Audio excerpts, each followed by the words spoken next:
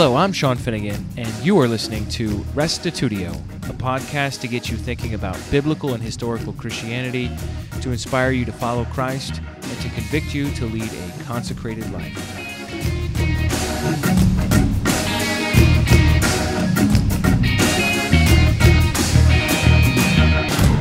Today's episode is Identity Theft by Vince Finnegan, my dad. From Exodus and Deuteronomy, God makes clear who He is and how He wants His chosen people to worship Him. He is Yahweh, the one God of Israel, the only one. His identity does not change. Sadly, later on, God became the victim of identity theft as Christians developed the dogma of the Trinity and substituted three for one. Now is the time to repent of this egregious act of hubris and return to how God defines Himself. He is the only one who is truly God and reigns supreme over all, even Jesus. Join Vince Finnegan as he teaches with boldness and conviction in a message that is sure to fire you up. This morning I want to cover the subject matter of identity theft. Exodus chapter 6. Verse 1. Then the Lord said to Moses, Now you shall see what I will do to Pharaoh, for under compulsion he will let them go, and under compulsion he will drive them out of his land. This is the record of Israel having been in the bondage of Egypt for hundreds of years. The Lord God heard their grumblings. He remembered the covenant that He had with Abraham, Isaac, and Jacob, and He decided to lead Israel out of the bondage of Egypt. To do this, He implored, or he commissioned Moses to be His man to carry out this Exodus for them. That's the record that's recorded in the book of Exodus. In verse 2 it says, God spoke further to Moses and said to him, I am the Lord. The words, the Lord, with a capital L-O-R-D, capital L, capital O, capital R, capital D. When that word is in the King James Version, the New American Standard Version, I think many of the English versions, they have that word Lord in all caps. It's because that word is being translated from the Hebrew word, which is spelt Y-H-W-H. And we believe that it's pronounced Yahweh. Yahweh is the proper name of Almighty God. And what God is saying to Moses here in verse 2, God spoke further to Moses and said to him, I am Yahweh. He's identifying Himself to Moses. Verse 3, and I appeared to Abraham, Isaac, and Jacob as God Almighty.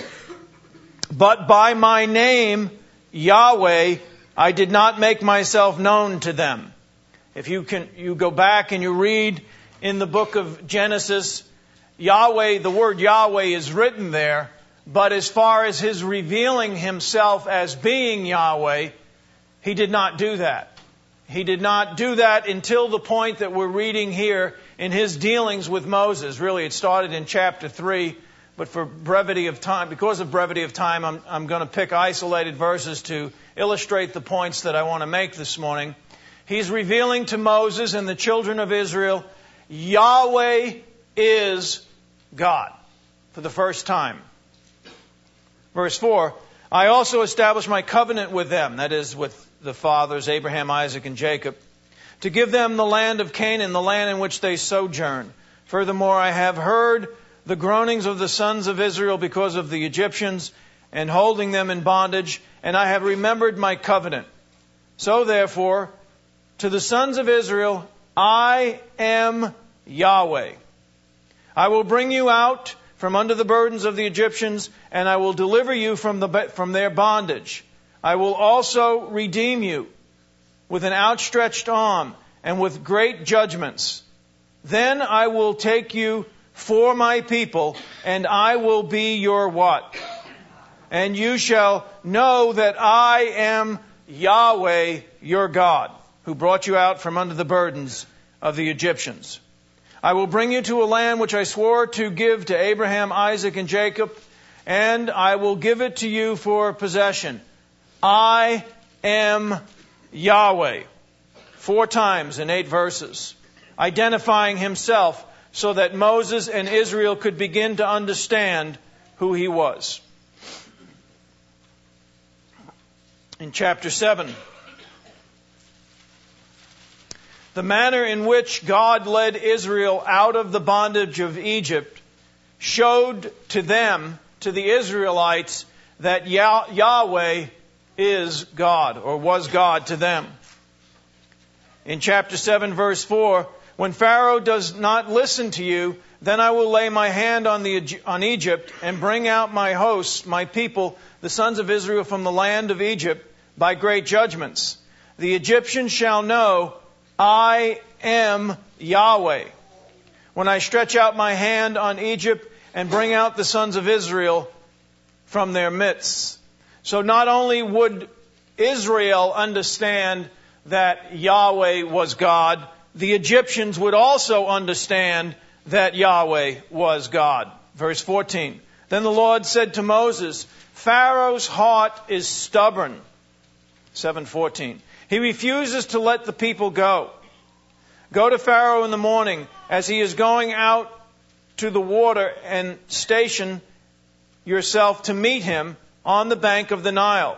And you shall take in your hand the staff that was turned into a serpent. You shall say to Pharaoh, Yahweh, the God of the Hebrews, sent me to you, saying, let my people go, that they may serve me in the wilderness. But behold, you have not listened until now. Thus saith Yahweh, by this shall you know that I am Yahweh. Behold, I will strike the water that is in the Nile with the staff that is in my hand, and it will turn to blood. Look at 8:10.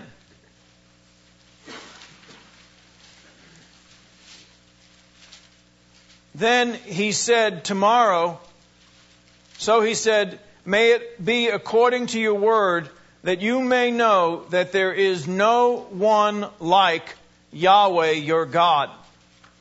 Verse 22. And on that day I will set apart the land of Goshen, where my people are living, so that no swarms of flies will be there, in order that you may know that I, Yahweh, am in the midst of the land. And as you read the whole record of the exodus of Israel from Egypt, you will see that there are 10 plagues that take place. These 10 plagues are, and the manner in which God did this is so that Israel would know, so that Egypt would know, so that the world from that point on till this day and forevermore would know that Yahweh is God. The manner in which He did it, He could have done it many, many ways. He's Almighty God. The manner in which He did it was so that everyone in their time would clearly understand that the gods of Egypt were false gods and Yahweh was the only true God. He used 10 plagues. He turned the river into blood. He had frogs, lice, flies. The animals were destroyed. There was boils, hailstorms, locusts, and there was darkness for 3 days, and then all the firstborn of Egypt died. All of these plagues, and when you read this record, which we're not going to take the time to do this morning, but as you read it over and over again, the emphasis is so that they would know Yahweh is God. All of this is written to identify who the one true God is, so that His people from then and forevermore would have it clear. Look at chapter 16.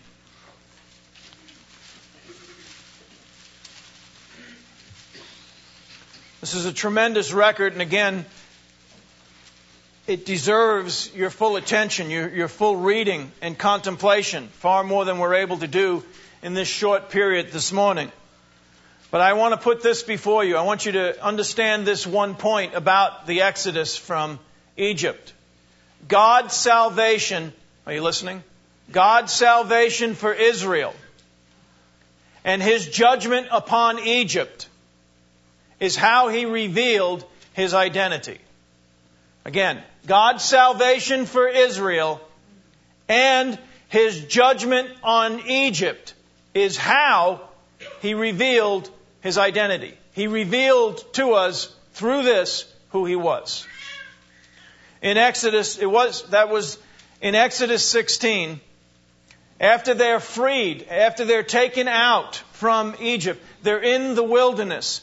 They start complaining about not having food. They first complained about not having water. As a matter of fact, they complained 10 times within that first year, but that's another teaching for another time. In Exodus 16:12, this is where God provided the manna. I'm sure most of you are familiar with this, that each day God provided food for them to eat, which they called manna. In verse 12, I have heard the grumblings of the sons of Israel. Speak to them, saying, at twilight you shall eat meat, and in the morning you shall be filled with bread, and you shall know that I am Yahweh your God, as the creator of the heavens and the earth. This is the God that said, let there be light, and there was light. This is the God that divided the waters from the waters and created the great expanse. He is the God that created time. He is the God that created space. He is the God that said to the herbs of the field, the trees bearing fruit, that they should come forth and that they should have seed within itself, everything after its kind. He is the God of life. He is the God said, let us create man in our image and in our likeness, and He created humanity. He is the great creator of all that is in existence. That great God decided to make Himself known to His people in the manner in which He did, so that it would be clearly understood who He was. He could have fed them 1,000 different ways, 1,000,000 different ways. He could have flown in food many, he could have gave them refrigerators. He could have done anything He wanted. He chose to do it the way that He did it, so that they would understand each and every day of their life for the 40 years that they lived in the wilderness that Yahweh was their God. That's why manna was the way it was. Whether you understand it or not, that's what we just read. That was His selection. Turn to the book of Deuteronomy. Look at chapter 20. After making clear that Yahweh is their God, He says the following in chapter 20. Then God spoke all these words, saying, I am Yahweh your God, who brought you out of the land of Egypt, out of the house of slavery. You shall serve no other gods before me.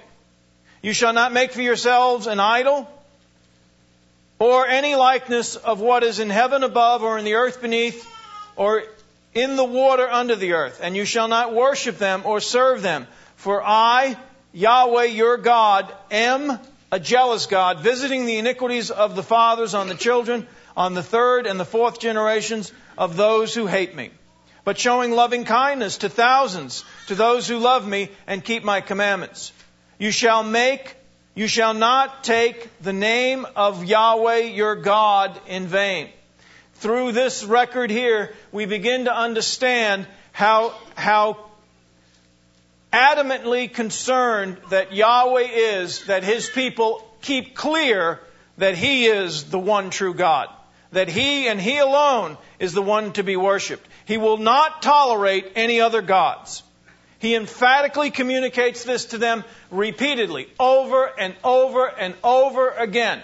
Yahweh is God. There will be no other gods before me. In the book of Deuteronomy, please. Genesis, Exodus, Leviticus, Deuteronomy. Deuteronomy is a recapitulation of what was communicated to the fathers of the people in Deuteronomy that are recorded in Exodus. Therefore, Moses repeats a lot of what he states in Exodus. He repeats in Deuteronomy, but he also he expands on things. He adds several particular laws and instructions and directions that are not communicated in Exodus. The time frame of the book of Deuteronomy is the 40th year, the 11th month, when Israel was in the wilderness. So 40 years have gone by. They are now ready to go into the promised land. They came into the wilderness 40 years earlier, and now that time has gone by, and now they're entering into the promised land. In preparation for that, Moses begins to say a lot of the same things, and he adds some more information. But his attitude, his desire to reveal himself doesn't change. As anything else, it heightens. In Deuteronomy 1:6, Yahweh our God spoke to us at Horeb, saying, "You have stayed long enough at this mountain." Now Moses is beginning to share with them, reminding them of what happened 40 years ago when they were at Mount Horeb. Verse 10, "The Lord, or Yahweh your God, has multiplied you, and behold, you are this day like the stars of heaven in number." The ones that came into the wilderness 40 years ago, most of them have died, and he's now preparing their children to go into the promised land. He's preparing them so that they will clearly understand who he is. He's identifying himself to a new generation of people. In chapter 1, verse 30, "Yahweh your God, who goes before you, will himself fight on your behalf, just as he did for you in Egypt before your eyes, and in the wilderness where you saw how Yahweh your God carried you, just as a man carries his son, in all the way which you have walked until you came to this place. But for all of this you did not trust Yahweh your God, who goes before you on the way to seek out a place for you to encamp, in fire by night and cloud by day, to show you the way in which you should go." Verse 34, "Then Yahweh heard the sound of your words, and he said in his anger, and took an oath, saying, Not one of these men, this evil generation, shall see the good land which I swore to give your fathers, except Caleb, the son of Jephunneh, he shall see it, and to him and to his sons I will give the land on which he has set foot, because he has followed Yahweh fully. And Yahweh was angry with me, Moses, also on your account, saying, Not even you shall enter there. Joshua the son of Nun, who stands before you, he shall enter there. Encourage him, for he will cause Israel to inherit it." And I think most of you are familiar with this record. The interesting thing of it is that the people that Moses is addressing are the children of those that came from Egypt into the wilderness. Only two of the millions that entered into the wilderness. Are you listening to me? 2 people out of the millions that entered into the wilderness entered into the promised land. That was Caleb, and who else? Joshua. Everyone else died in the wilderness, save their children. That's this new group of people he's talking to. Their children are going into the promised land. The reason that these all died in the wilderness is because they refused to believe that Yahweh was the one true God. They would not accept Yahweh as God. They held on to the false gods of Egypt. The years they lived in Egypt, which was approximately 210 years, everyone believed in the many gods of the Egyptians. The reason God declared, as I stated, the reason that God had the 10 plagues and He did the things what He did with the 10 plagues, because it directly attacked 10 of the gods of Egypt. There was a god of the Nile, there was a god of the flies, there was a god of the frogs, And that is exactly why he chose those plagues, was to show to them that these gods were false. Everyone, the Israelites, knew in Egypt, when they lived there, it was their culture, it was their environment, where they lived, everyone worshipped these many gods. For them to believe in Yahweh, a monotheistic God, would have made them outcasts. It would have made them weird. Everyone believed in polytheism. Multiple gods. Monotheism is one God. Polytheism is more than one God. The Egyptians, everybody in society believed in more than one God. It was only Yahweh who declared himself to be the one true God. And for them to embrace Yahweh meant that they would have been different than everybody else. And you know what? They didn't have it to do it. They never really did it. Now their children, by the grace of God, by the mercy of God, they were trained by Yahweh in the wilderness. When they woke up in the morning, they ate the food from Yahweh. When they went to sleep at night, there was a fire above them that Yahweh provided every night. When they walked through the wilderness, there was a cloud provided for them by Yahweh. When their fathers rejected Yahweh and worshipped other gods, they saw Yahweh open up the ground and swallow them up. They learned that Yahweh was the true God. Therefore, they were able to go into the promised land. Look at chapter 2, verse 29.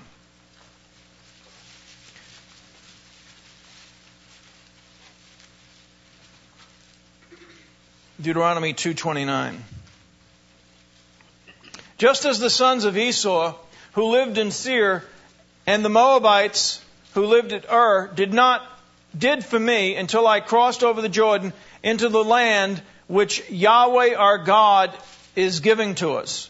Verse 32. Sihon, with all of his people, came out to meet us in battle at Jahaz, and Yahweh your God delivered him over to us, and we defeated him with his sons and his people. Let me explain to you what I'm doing now.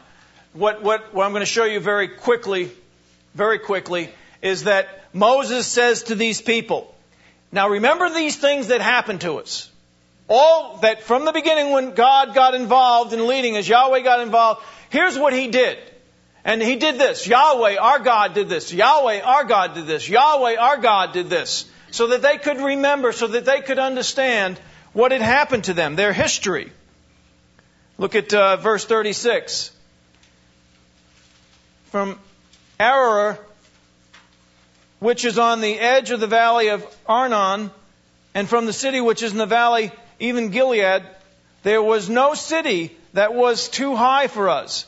Yahweh our God delivered all over to us. Chapter 3, verse 2. And Yahweh said to me, do not fear him, for I have delivered him all his people and his land into your hand. And you shall do to him just as you do to Sihon, king of the Amorites, that lived in Heshbon. So Yahweh our God delivered Og also, king of Bashan, with all of his people into our hand. Verse 18. Then I commanded you that at that time, saying, Yahweh your God has given you this land to possess it. All ye valiant men shall cross over armed before your brothers, the sons of Israel. Verse 21. I commanded Joshua at that time, saying, your eyes have seen all that Yahweh your God has done to these two kings. So Yahweh shall be to you all the kingdoms, shall be to all the kingdoms in which you are about to cross. Do not fear them, for Yahweh your God is the one fighting for you. Look at verse 21. We just read that. Look at, that's enough looking at. I could continue to go on, but you get the point is, he's saying over and over again, I am Yahweh. Yahweh your God has done this. As a matter of fact, According to my online Bible in my computer, the word Yahweh is used 439 times in the book of Deuteronomy. The book of Deuteronomy, I think, is only 34 chapters. Yet 439 times God tells us His proper name. God identifies Himself to us in this section of the Word of God. In Deuteronomy, He says 239 times, Yahweh, your God. And 21 times He says, Yahweh, our God. Again, in 34 chapters, He says almost 250 times, more than 250 times, Yahweh, your God. Yahweh, our God. That's like me saying, look, I am Vince Finnegan. I was born in New Hyde Park, Long Island. I, Vince Finnegan, was parented by John and Dorothy Finnegan. I, Vince Finnegan, had one sister and two brothers. I, Vince Finnegan, was a poophead until I got to know Christ. I, Vince Finnegan, when I was 21, received Christ. I, Vince Finnegan, afterwards changed greatly. I, Vince Finnegan, in 1974, met the most wonderful woman in the world and married her. I, Vince Finnegan, have stayed married to that same woman for 32 years. I, Vince Finnegan, have 5 children, 5 wonderful children. I, Vince Finnegan, have been blessed to have 2 more wonderful daughter-in-laws. I, Vince Finnegan, have recently become a grandfather of the most perfect grandchild in the world. I, Vince Finnegan, hate mushrooms. But I, Vince Finnegan, will eat mushrooms if you hide them in the sauce. I, Vince Finnegan, am 45 years old. I, Vince Finnegan, lie like all men. Now, if I were to talk to you like that, you would begin to learn who I am. I'm identifying to you the aspects of my life so that you understand who Vince Finnegan is. You cannot know him any other way. You can see a picture of him, you can hear his voice, but to know me, you must receive information about me. Over 400 times in one book, God is identifying Himself to us so that we clearly, without any misunderstanding, grab hold of who He is. Yahweh is our God. He is the Lord thy God. As a matter of fact, in the first 4 books of the Bible written by Moses, Yahweh is used over 1,500 times. Now, Christians who love God and want to witness for Him go out and they evangelize the world, and then they say to the person that they're talking to, the person may say to them, well, I want to know about God. And they say, what do I do? Get your Bible out and start reading. Well, where should I read? We'll start in the Gospel of John. Well, why would you tell somebody to start in the Gospel of John if you want them to know about Yahweh? Yahweh is revealed in the first 5 books of the Bible. As a matter of fact, Yahweh is spoken about 6,000 times in the Old Testament. Don't quote me on that number, but thereabouts, between 6,000 and 7,000 times He is spoken about in the Old Testament. But if you want to know about God, open up the Gospel of John and study it. The Gospel of John will tell you about the Son of God, Jesus. Jesus, the Son of God. And it is no wonder that so many believe that Jesus is God, because when people are asked to understand about God, they are told to look at Jesus and not God. God does not reveal Himself in the New Testament. God reveals Himself thoroughly in the Old Testament. He has continued to be explained in the New Testament, but if you don't have the underpinnings of the Old, you will never really understand Him. As a matter of fact, very few understand anything about His Son, or many things about His Son, because they don't understand who the Father God is. Because they haven't grasped that Yahweh is the one true God. In Deuteronomy chapter 4, in verse 23,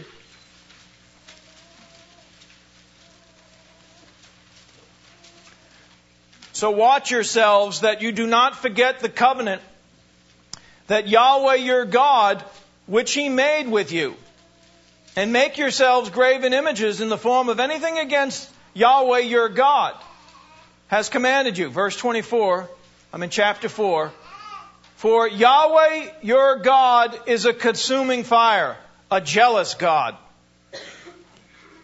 Look at verse 35. To you it is shown that you might know that Yahweh, He is our God. There is no others beside Him. Out of the heavens, He let you hear His voice to discipline you. And on earth, He let you see His great fire. And you heard His words from the midst of the fire. Because He loved your fathers. Therefore He chose their descendants after them.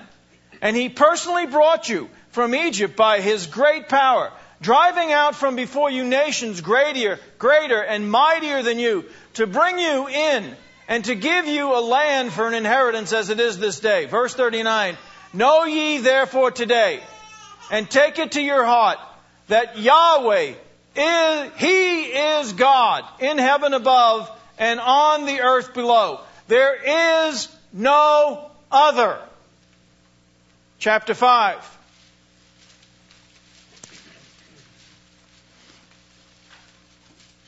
Verse 6. I am Yahweh your God, who brought you out of the land of Egypt, out of the house of slavery. Verse 7. You shall have no other gods before me. Read that with me. You shall have no other gods before me. This is the words of Yahweh, the God of heaven and earth. You shall have no other gods before me.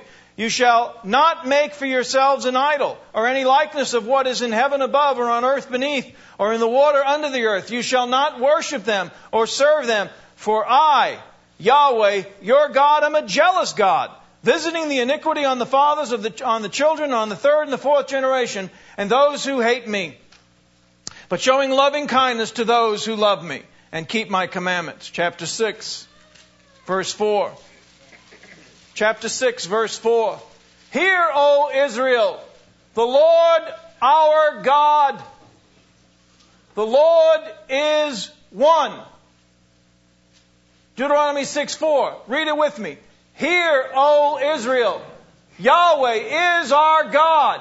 Yahweh is what? One. He is one. Yahweh is one.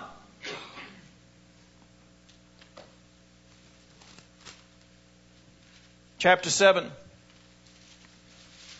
verse 9. Know therefore that Yahweh your God, He is God, the faithful God, who keeps His covenant and His loving kindness to thousands generations with those who love Him and keep His commandments. But He repays those who hate Him to their face, to destroy them. He will not delay with him who hates Him. He will repay him to his face. Therefore you shall keep the commandment and the statutes and the judgments which I command you today to do them. The first of which is to acknowledge that Yahweh is the Lord thy God, and Yahweh is one. Look at chapter 10.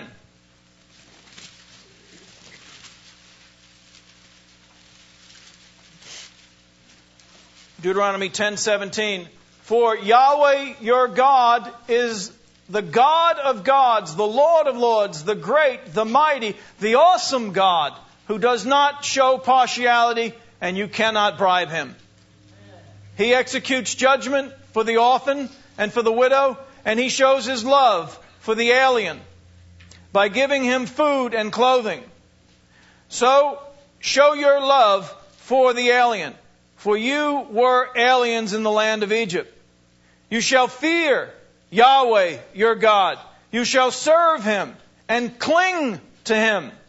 And you shall swear by His name. He is your praise. He is your God, who has done these great and awesome things for you, which your eyes have seen.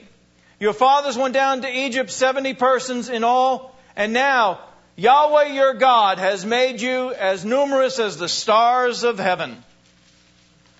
Yahweh wants to be identified. He wants to be known. That's why this word is written, so that we might know exactly who He is. He wants to be identified, and He wants to be worshipped as who He is, the one true God. Look at Malachi chapter 3, the end of the Old Testament. And throughout, the things that I'm sharing with you in the beginning are reiterated over and over and over again.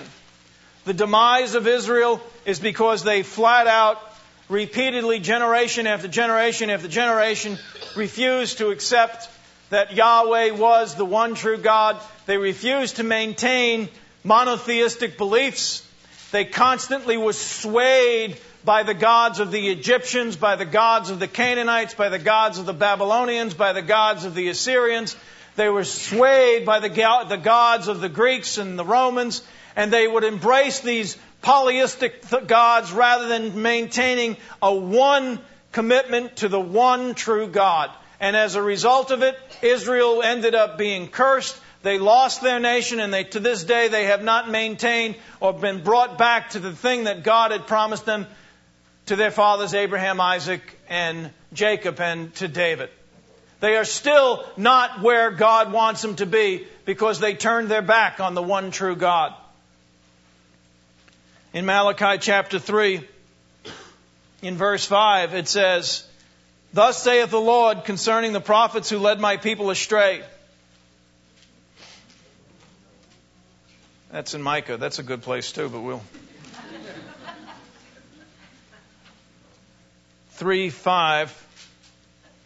"Then I will draw near to you for judgment," Malachi 3:5, "and I will be a swift witness against the sorcerers, against the adulterers, against those who swear falsely, against those who oppress the wage earner in his wages, the widow and the orphan, and those who turn aside the alien and do not fear me," says Yahweh of hosts. For I, Yahweh, do not what? I, Yahweh, do not change. He is who He is. He is who He has always been. Yahweh He is, He will always be. Yahweh does not change who He is. His identity did not change with the birth of His Son. As I said, between 6,000 and 7,000 times Yahweh is used in the Old Testament. And not once is there the slightest indication that He is three in one. Not once. Not once does it say Jesus is Yahweh. Not once does it say that the Holy Spirit is Yahweh. It says Yahweh is one. Yet the commonly accepted belief of most Christianity is the Trinity, the Trinitarian dogma of the unity of the Father, the Son, and the Holy Spirit as three persons in one Godhead. And yet, as many times as Yahweh emphatically communicated with words, with actions, with undeniable proofs, in every possible imaginable way to show the world who He was. Not one single time did He say, I am three in one. Not once did He say that. He said over and over and gave proof, illustration, generation after generation as to who He was. There is no reason to have this belief from a biblical point of view. 3 Hebrew men, 3 Hebrew boys, 17 years old, ripped from their homes in a time of war. Their land was savaged with war. Their capital city fell. Everything that they treasured was ruined. And they were hauled off hundreds of miles away from home. They were taken from their homeland. They were taken from their parents. They were taken from their society. They were brought to a pagan land, and their names were changed. They were told to learn another language, to learn an education that was not their education. They were told their names were changed from names that reflected the God that they loved to pagan gods. And they were told, these 3 young boys, they were told at one point, you will worship the God that we put before you. If you don't, you will be thrown into the fiery furnace and you will burn. Everybody bowed down before the image of Nebuchadnezzar. All the governors, all the princes, all the powerful men in society. And that Babylonian empire that ruled the world, he brought in all of the powerful people. He made all of them bow before the God that he created. And he said, you worship this God or you will burn. These just three men said, no, we will not bow before your God. Yahweh is our God. Amen. Amen. The king said to them, Nebuchadnezzar, if you do not bow, you will burn this day. And who is your God that will deliver you out of my hand? Their response was, soon, we're not quick to answer you in this matter, O king, but let it be known to you. Let it be known to you this day. Whether or not our God will deliver us from the burning fiery furnace, we don't know. But this one thing we know. We will not bow and worship your God. We will not bow.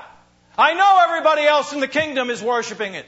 I know in order to fit into the society, to be like everybody else, to fit in, to move with everybody else, that I have to worship your God, but I would rather burn than worship and compromise Yahweh. They were thrown in the fire. They didn't burn. They were delivered. But make no mistakes, they were not the only 3 that had that choice in history. There were others that had that same choice. Men who had to make up their mind and make a decision as to whether or not they were going to bow and worship the Trinitarian God that has been promoted, or to stay faithful to the one true God. Like Michael Servetus in the time of John Calvin. John Calvin and Michael Servetus they debated over the Trinity or the one true God. Calvin, a Trinitarian, decided, because of the power that he yielded, that the best thing to do with Servetus was to tie him to a stake, stick all of his books in his arms, and burn him. And that's what he did.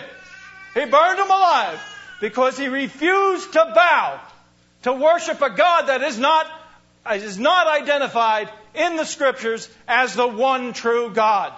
Ladies and gentlemen, what will you do? Will you bow in order to not be burned? Well, if you do, I guarantee you in the end you will burn. Because Yahweh is going to judge. There will be a day. And those who do not stand and have faith in Yahweh will be thrown into the fire. Look at Ezekiel, please.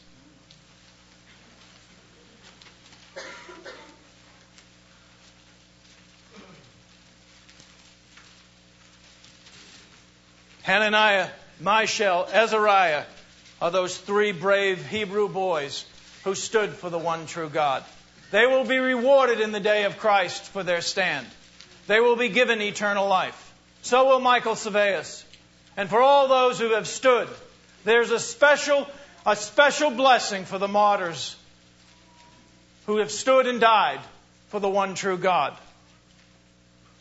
God made himself known as Yahweh by bringing the wrath of God and the judgment upon Egypt and setting Israel free, bringing salvation to Israel. That's how he did it when he first did it, and that's how it's going to be done at the end. When Christ comes back, the wrath of God is going to be poured out on the nations. And once again, Israel will be freed. The true Israel. The Israel that embraces the God of heaven and earth and has Jesus Christ as their Lord, the Son. Believing in the one true God does not diminish the significance of His Son. Jesus is the Messiah. Jesus is the great prophet. Jesus is the mediator. Jesus is the perfect sacrifice for humanity. Jesus is the only man who ever lived and never sinned. Jesus stands right now at the right hand of God. He is our mediator. He is our high priest. He is everything to us. He is our Lord. He is our master. But He is not our God. He came to make known that God that we now worship. We now know God better than ever before because Jesus lived.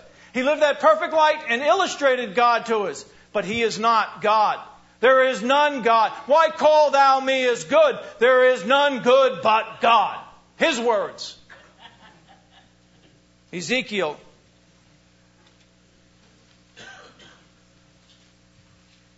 Are you there? Chapter 25, verse 17. I will execute great vengeance on them with wrathful rebukes, and they will know, I am Yahweh, when I lay my vengeance on them. Chapter 36. This is talking about when Christ comes back and the wrath of God is poured out on the sinful people worldwide. Ezekiel 36, verse 22. Therefore say to the house of Israel, thus saith the Lord God, Yahweh God, it is not for your sake, O house of Israel, that I am about to attack, but for my holy name, which you have profaned among the nations where you went. I will vindicate the holiness of my great name, which has been profaned among the nations, which you have profaned in their midst. Then the nations will know that I am Yahweh. Declares that the Lord God, when I prove myself holy among you in their sight. For I will take you from the nations, gather you from all the lands, and bring you into your own land. Then I will sprinkle clean water on you, and you will be clean, and I will cleanse you from all your filthiness and from all your idols. Moreover, I will give you a new heart, and put a new spirit within you, and I will remove the heart of stone from your flesh, and give you a heart of flesh. I will put my spirit within you, and cause you to walk in my statutes, and you will be careful to observe my ordinances. You will live in the land that I gave to your forefathers, so that you will be my people, and I will be your God. Moreover, I will save you from all your uncleanness, and I will call you for a grain and multiply it, and I will not bring a famine on you, and I will multiply your fruit. And so on the story goes. Verse 32, I am not doing this for your sakes, declares Yahweh God. Let it be known to you. Be ashamed and confounded for your ways, O house of Israel. In that great and glorious day, this is a twofold prophecy of something, part of which happened then, all of which is going to happen in the end. In the end, God is going to send His only begotten Son. He's going to come back, and He's going to convict the world for their sinfulness. First and foremost of that sinfulness is the worshiping of the wrong gods of this world. And all of those that don't have faith, in the end, will suffer eternal damnation.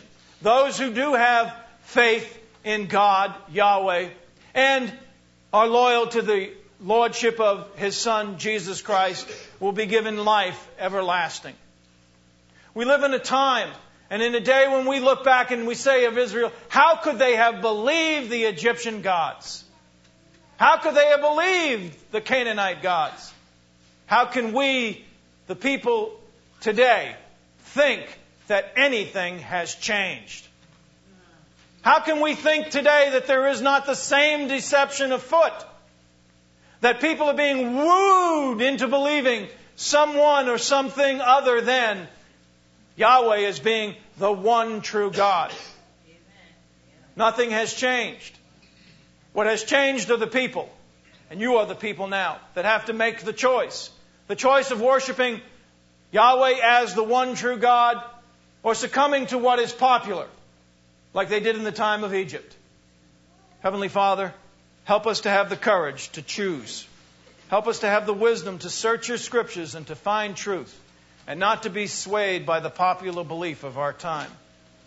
Let your scriptures weigh heavy on our hearts, and let us embrace you as who you are, the one true God. Father, help us, guide us, direct us, and lead us. In the name of Jesus Christ, our Lord and Savior. Amen. The way I know the adversary to be is subtle. I know him to be the God of this age as to be someone who will get people to accept good instead of best. It's much easier when you see black and white. It's much more difficult when there's shades of seeming gray. It's close, but there is no close with God. You either believe what His Word says or you don't. It's the same words, it sounds good, it's musical, it's nice, and people are good and all the rest, and they're nice people and all the rest. But truth is truth, and there are no shades of gray. And one thing that is also true is that God is the judge, not you and not me. I'm not the one that goes into the world and judges people's beliefs. I don't know what's in anybody's heart. I hardly know what's in my own heart. I don't walk out of a meeting like this and then cast dispersion and condemnations upon everybody that is a Trinitarian. I don't do that. Only by the grace of God I know the little bit that I know of truth. There is so much more I should know. That isn't the correct attitude. The correct attitude is, let me evangelize the truth for the one true God. Let Yahweh's truth be declared to this next soul that I come in contact with. Not with condemnation and judgment, but with love and compassion and empathy so that they can enter into His kingdom. Am I going to teach a second teaching, or are you guys going to sing a song? That's good. Why don't we go ahead and stand? We'll close this morning with Holy is the Lord. If you enjoyed what you heard here, why not give Restitutio a 5-star rating in iTunes or Stitcher? Doing so will help others find this podcast and inspire them to love God, follow Christ, and seek truth wherever it leads. Thanks for listening, and check us out online at restitutio.org, where you can find an archive of all the podcasts, as well as a bunch of articles and links to other resources. And remember, the truth has nothing to fear.